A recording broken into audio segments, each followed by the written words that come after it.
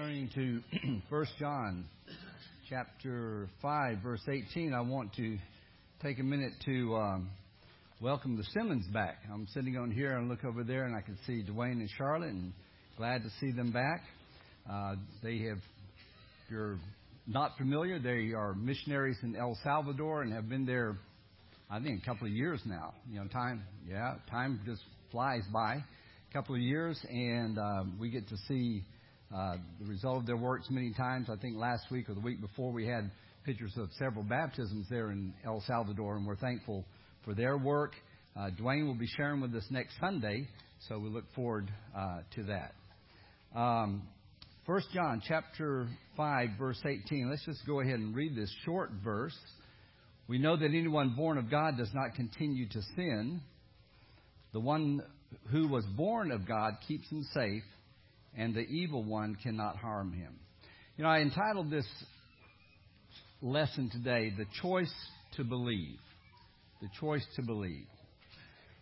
Really focusing on the latter, the second part of that verse, where it starts with God keeps him safe. There was a man who, prior to his marriage, sat down with his fiancée, his future wife, and said, okay, let's just make a decision to begin as we begin our life together.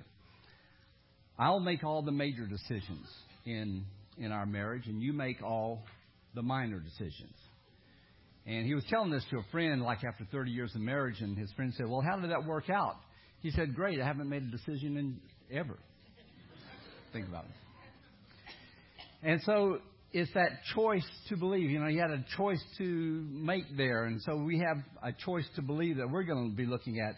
And as we've come to the conclusion of John, these concluding remarks, he sums up the entire letter with three we knows. We know. And he has stated as a teacher at times, you know this. Over and over in this little letter of 1 John, we see him saying, you know. And I imagine him as a teacher as he does that. And then here he concludes, and this isn't the first time, but he comes in and says, we know this. He includes himself in on this. And in this last section, in these three we knows, you don't say you know when you speak, by the way. You say we know. We know. He says, we know that the normal Christian life is a life of righteousness. That's what he's saying in verse 18. And we looked at that in the previous lesson where it says that anyone born of God does not continue to sin. The normal Christian life is not a life of sin. It's a life of not sinning. Second, we are in a safe and secure relationship with God. Verse 19. We're His children. We're going to look at that in a future lesson. Third, we live stable lives as Christians. That's in verse 20. We'll get there also. We know what is true, and we know God. And so we live in a safe and a stable and situation where we have clear thinking. And we can surmise as we look at this that these were the basic truths that were taught, and we'll call it the School of John. If you were to state three lessons that are the basic truths of Christianity that you would teach in your school if you had a little Bible school, what would that be? And I think this is what these were John's three main points. This is what he taught. That it's normal for Christians not to sin. That we're in a safe and secure relationship with God. And we live lives of knowing that we're stable. Our lives are clarity of life. And I say that because this word know here means taught knowledge. It means intellectual knowledge. I've referred to it in the past as book knowledge. This is what was taught to people. And so John is saying, we both know this because I taught it to you. I taught it to you, and you listened, and you learned, and you made these applications in your life. But John, as a Hebrew, did not stop with book knowledge. We kind of stopped with book knowledge. John, as a Hebrew, never stopped there. Hebrews never stopped with just book knowledge. they always applied it, and you can really see this in the book of Proverbs, that the wise person never was a person who just possessed information. The wise person always made application in their lives. For us, we're a little bit the opposite. We admire, we give awards to people who have book knowledge. The person with a PhD is considered, really, we don't say these words, but we live this out. We consider that person more valuable to society, more worthy than a person with just a high school diploma. You know, we don't ever say that, but that's the way we live our lives.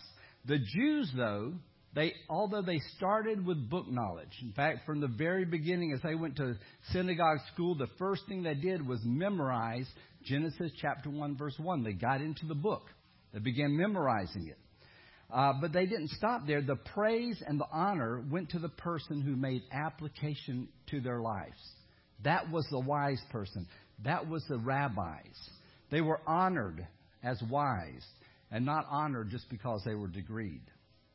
And so these three truths that John reminds his students of, and he's reminding us of these, are the fundamental facts that he is summing up of the entire letter that he's just shared with us. They're like axioms in geometry or math. Now, I had to cover myself here. I went to Elliot and I said, can I say this without getting into trouble?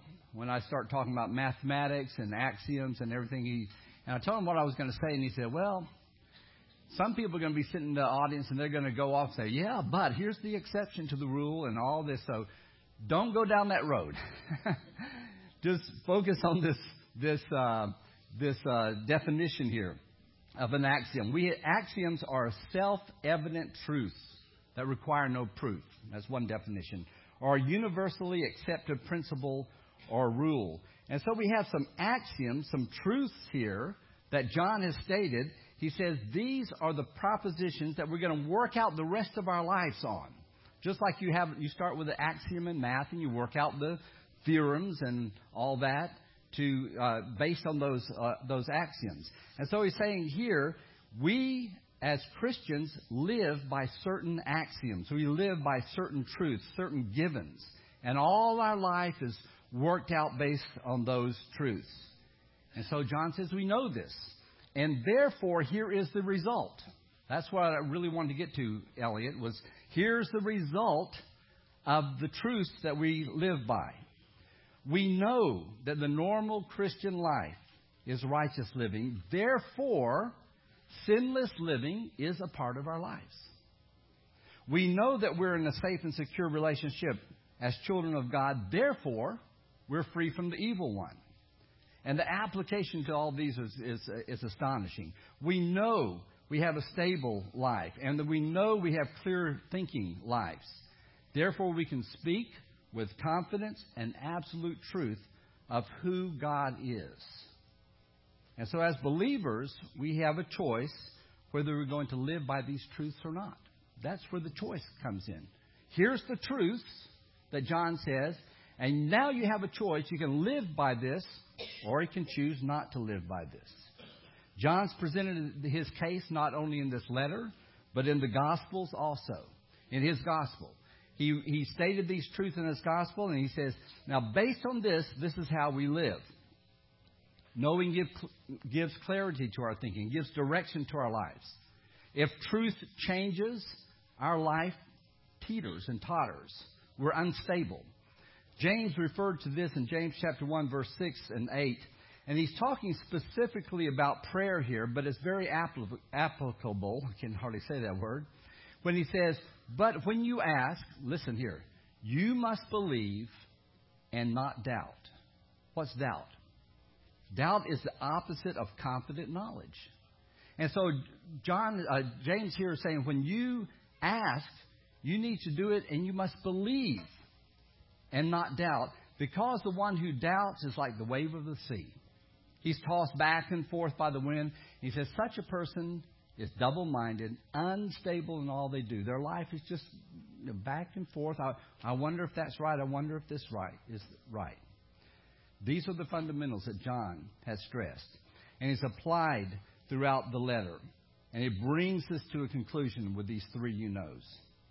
We're still in the first fundamental, verse 18. Last lesson, I entitled it, We're in a State of Reality. As Christians, we live in a state of reality. We live in a realm or a dominion of truth. We know we do not live in the realm of sin. We are in a new state of existence because we are a new race of people. My son-in-law, here's an example. My son-in-law, Darren, he was a member of the kingdom or the state of Fiji, the country of Fiji. That was where he grew up. That's what he was born in. But after living here for a while, he made the decision to transfer his citizenship from the kingdom of Fiji to the kingdom of the United States. I know we don't say kingdom, but you get the point. And now he is now a citizen of the United States.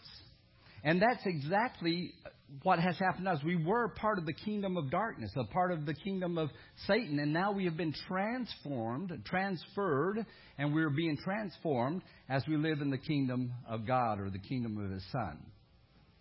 And it's not that we can't choose to sin, because we do at times, or that we don't sin, because we do sin while we're in this kingdom of light, but we're not in dominion, we're not under the rule and authority of the power of Satan. We're under a new power. We're under a new authority. We have a new king. He's the King of Kings. We're in the process of maturing more and more into His likeness. And so sin, as we mature, becomes more and more distasteful in our lives.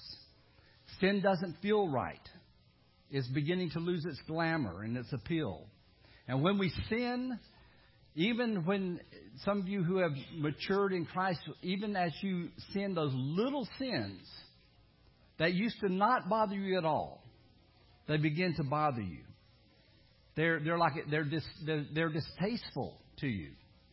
The impatience that you used to take for granted now bothers you. Why? Because you're in the kingdom of light. And you're being taught that's not kingdom living. And so those little sins that you used to say, well, that's just me. That's just normal. And it was normal when you were in the kingdom of darkness.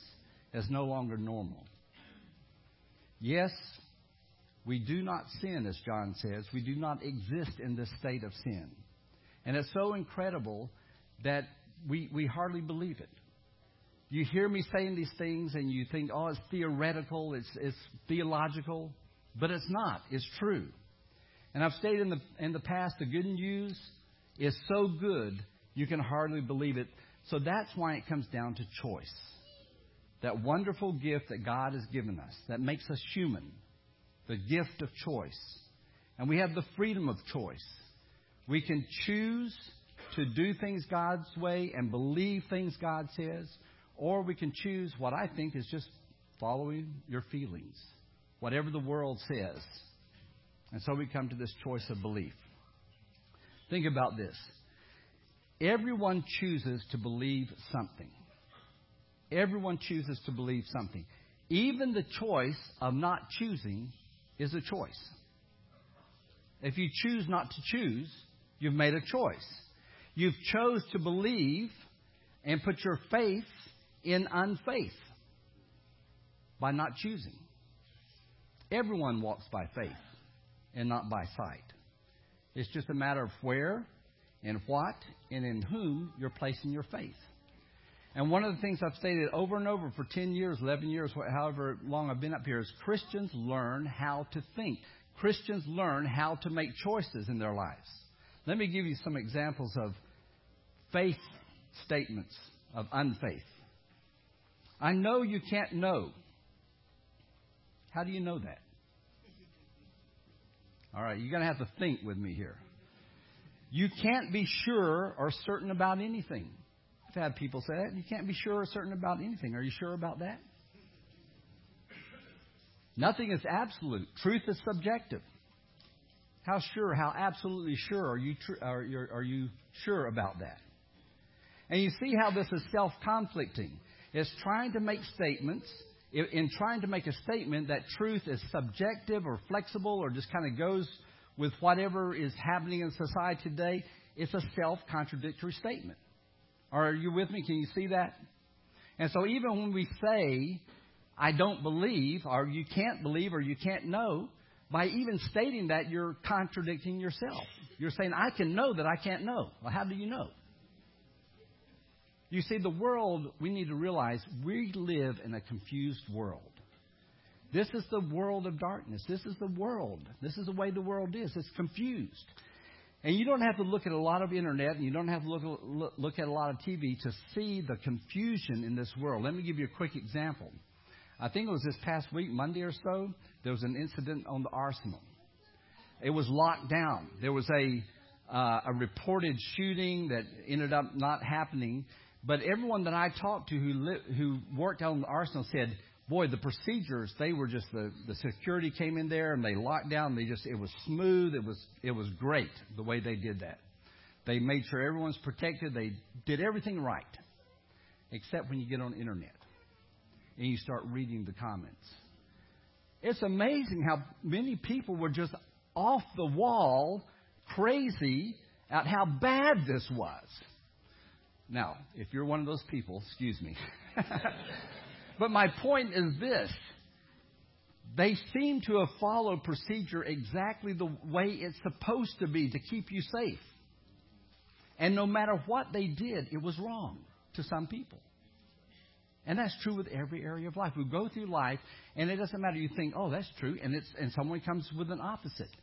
I stopped reading, for the most part, all the comments that people have on these internet. You know, you read an article and then they have the comments. I just stopped reading those comments because it doesn't matter what is stated. You have the opinions are confusing. What's right? What's wrong? And that's the reason, is because Satan's influence on this world is to distort and confuse. That's the world we live in. His work is to confuse us. Our universities, our high schools, our media is a source of education and lessons of not knowing and lessons of confusion. And so as you listen and read things, you need to be thinking, you need to use your mind and compare it to what the Word of God says, because it's full of confusion. Don't take your newspapers, don't take your internet, don't take your television as truth, because most of the time it's not. It's confusion. And I don't care which side you're on, all right? I don't care which side of the media you're on. They're both full of confusion. But in the midst of all that confusion, chapter 1, verse 5 says, God is light. God, in the middle of this dark world, brings light. He brings clarity. He tells us this is what's true. How can you know what's true in this world of confusion? Because God says this is true. He re-educates our darkened minds. We can know. And it's an act of love on God's part when we can know, when He gives us information. I think our next slide here, throw that up there, confusion. I like this one. My life has become this one big I don't know.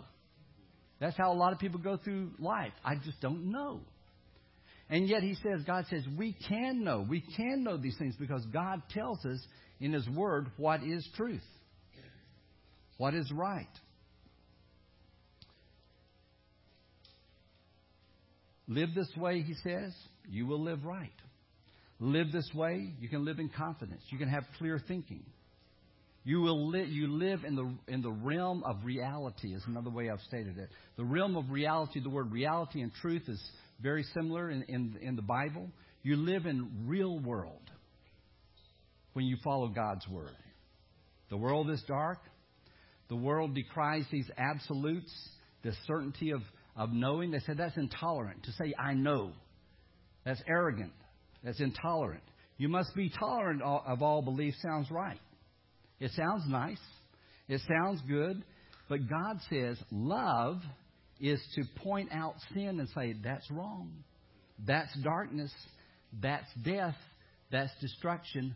Don't go there. That's love. There's danger there. There's destruction there. Don't go that direction.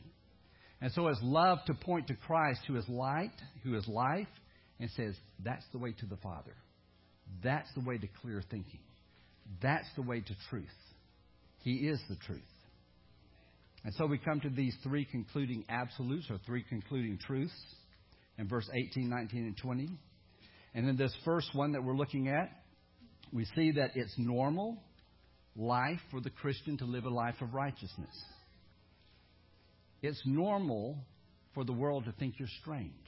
Don't try and change. Don't try and change the world, because the world, if they think you're strange, you're probably doing the right thing. We know that we don't live in this state of sin. We don't feel that sometimes. See, we go by our feelings. We don't feel it sometimes. And perhaps we actually feel the opposite at times. But God says, listen, here's reality. As a Christian, you live in the state of forgiveness. That's reality. Do you feel that way? No. Do you always feel forgiven? No. But God says, if you're in Christ, you live in a state that I call forgiveness. I call it the kingdom of light. That's where you exist. Well, how do I know? Because God said it. That's how you know. Not because you feel it, but because God said it. We know that sin is abnormal. We know that righteousness is comfortable. We know that this righteousness is the air we breathe. We know our normal behavior is to say no to sin and to say yes to righteousness. Titus. Titus chapter 2, verse 11 and 12. One of my favorite passages says, for the grace of God. What does the grace of God do? He says the grace of God, when you begin to really understand it, when you begin to really know it, he says it teaches us to say no to ungodliness and worldly passions. And this is an emphatic word here, this no. It means absolutely not. He says this teaches us to say, no, I'm not going to do that. Now, you know this, you KNOW know this, because this past week, when you sinned, whatever it was, something said to you, no. I'm not talking about a voice from the sky. I'm talking about your conscience said, no, stop doing that. That's wrong. And so God's grace is teaching you to say no to ungodliness and to worldly passions, worldly feelings, just going with the world. And to do what? To say yes to self-controlled lives, to upright living, godly lives. That's what God's grace teaches us to do. And so we choose to live in this no. And if we choose to live in this no, K-N-O-W, two results will happen. And that's the second half of this verse. This will be secure in the kingdom of light. The one born of God keeps him safe, the NIV says. It guards, it protects. That keeps him safe, guards and protects. And I love these pictures of mom and dad or granddad there, whoever it is, holding those children tight. Because that's the visual. This past Friday night, we had Ayana and Tui our grandchildren spend the night with us. We had them out on the pallets and put them on the floor, and like, you know where Big Dog and Gma are, in the night if you need us. And put them to bed. Took them forever to go to sleep, but they finally went to sleep.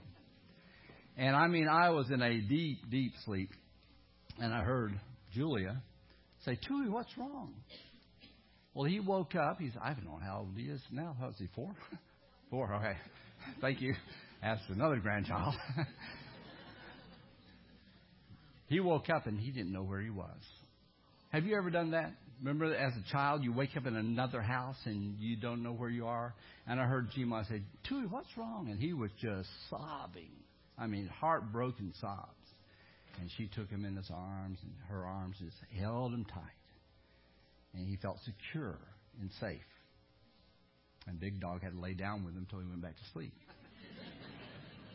And the same reason, to make him feel secure and safe. And so that's what this word is, keeps him safe. Safe in that sense. And this is difficult to translate. And the reason I'm saying that is because many of you have so many translations on in your Bibles and can see different things. Some translations make this say, the born-again person, you, keeps yourself safe from sin. Okay? Other ones, like the NIV, say, the one born of God, referring to Jesus, keeps you safe. And it has to do with verb tenses and pronouns, and only grammar nuts would enjoy that, so I'm not going there. But here's the bottom line. One writer said this: it does not make much difference whether the Christian guards himself or God guards him, for only the Christian status as a child of God enables him to protect himself. That's the key. I can protect myself as a child of God, if you want to translate it that way. Or you can say, or God keeps me safe. It doesn't matter which way it is. It's the same result. Because it's not within my own power that I'm keeping myself safe. It's within the relationship that I have with God. And again, that just drives us back to this Christ-centric, God-centered life. All through 1 John, he keeps driving us back there. We're to be God-centered. We're to be Christ-centered and not self-centered. It's not under my own power that I'm kept safe from sin and its consequences. I have an older brother who knows my weakness. He's experienced the same trials I have. He went through all of it without sin, and because of his sinless death, I come in union with God. I become his child. That's my new status. That's my relationship with him. My security now is not based on how well I'm doing. It's not based on how good I am, but it's not based on how well I have even stopped sinning. But it's in the work that God did that transformed me out of one kingdom to the other, that took me out of the kingdom of darkness and put me in the kingdom of light, who took me from the evil one and put me with his Son. And because of that, the second result, I'm protected from the kingdom of death. The evil one cannot harm him. Listen, the evil one cannot harm him. Literally, this means the evil one cannot touch him. Now, this touch isn't this kind of touch, where you just touch with a finger. The word means to cling, to grab onto someone. It says the evil one can't grab hold of you and cling to you. Satan does that. He wants to do that. And God says, not so with the Christian anymore. He's not going to hold on with you. Satan delights in death. He delights in sickness. He delights in rebellion and sin. This is his purpose. John chapter 10, verse 10. Let me see if I can get over in my Bible there. John 10, verse 10. I know it's on the screen, but I think it's on the screen, but I'm going to read the whole thing. That's it right there. 10:10. I want to read. The thief comes only to steal, kill, and destroy. But he says, I have come that they may have life, and they may have it to the full. And then if you go over to John 17, verse 15, he says, my prayer is not that you take them out of the world. Jesus is praying to God here, and he's praying about his disciples. And as a grandfather, sometimes I just want to take them away from my grandchildren, away from harm. And he says, I'm not praying that you take them out of the world, but that you protect them from the evil one. They are not of the world, even as I am not of it. They're not in this kingdom of the world, even as I am not. And then, let's see, my prayer is,